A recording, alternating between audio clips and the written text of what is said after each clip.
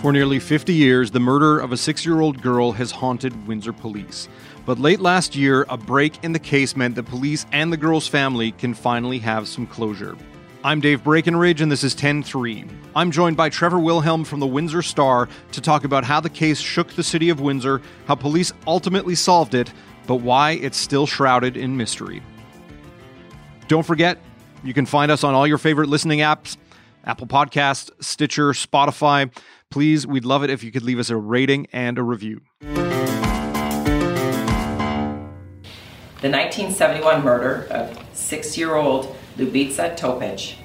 This brings resolution to a family that deserved answers. It brings resolution to a community that has always wondered what happened to an innocent little girl on our streets. So, Trevor, take us back to the day in May 1971 when Ljubica Topic disappeared. Sure. So it was May 14th, 1971. Ljubica was 6 years old. She and her brother, 8-year-old Michael, they were out playing outside, just kind of in the neighborhood with a bunch of other kids. It was right around dusk. The sun was going down. And Ljubica ran inside to her mom looking for a piece of candy. She got the candy, ran outside, and that was the last time her mother ever saw her. So what happened was this man approached the children and told the girl that he gave the girl $8 to help him with some job and gave her brother a dime to ride his bike in the other direction. Wow. So she walked off hand in hand with the man who was about to kill her. Several hours later, they found her body dumped in a backyard next to an alley. She had been, she was kidnapped, savagely beaten, sexually assaulted, and then dumped in this yard. When they found her, her right leg was broken and her teeth were smashed. Was there, like, in the intervening hours between when she went missing and when she was found dead, I imagine her brother went home, her mom would have asked, well, where's your sister? What happened after that? Like, what was the search like back then?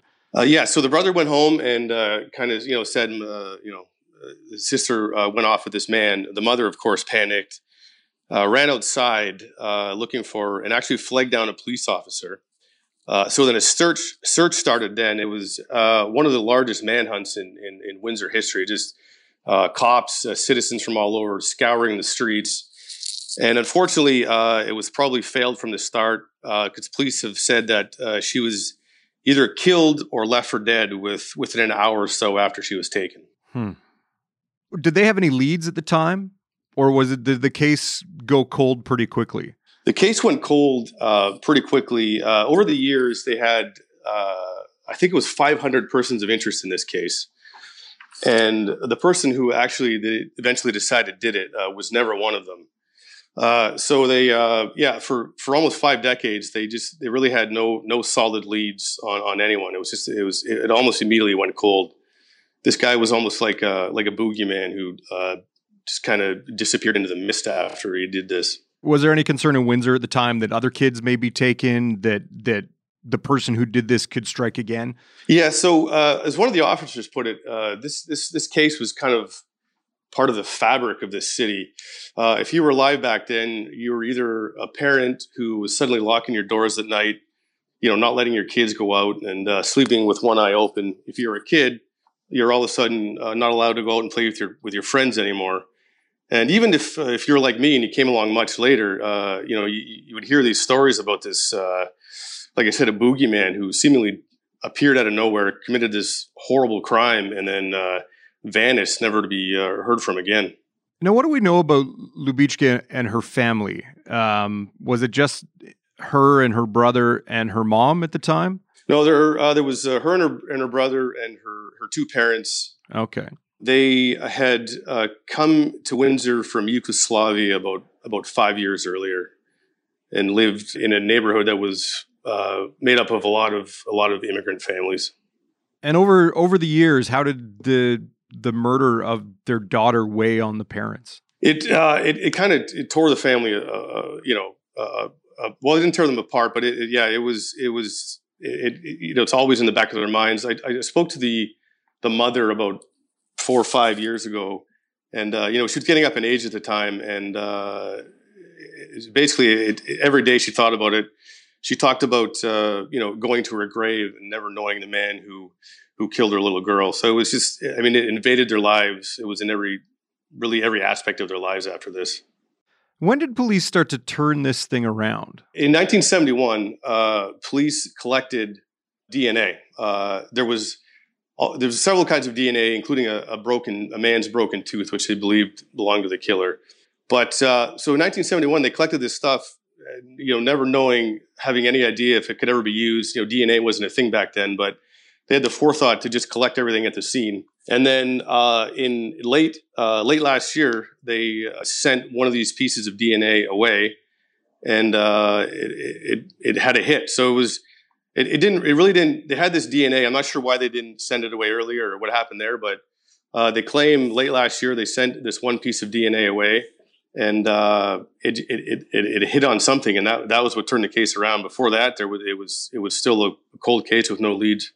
So they get a hit on DNA. What takes them from that hit to saying we think we know who did it?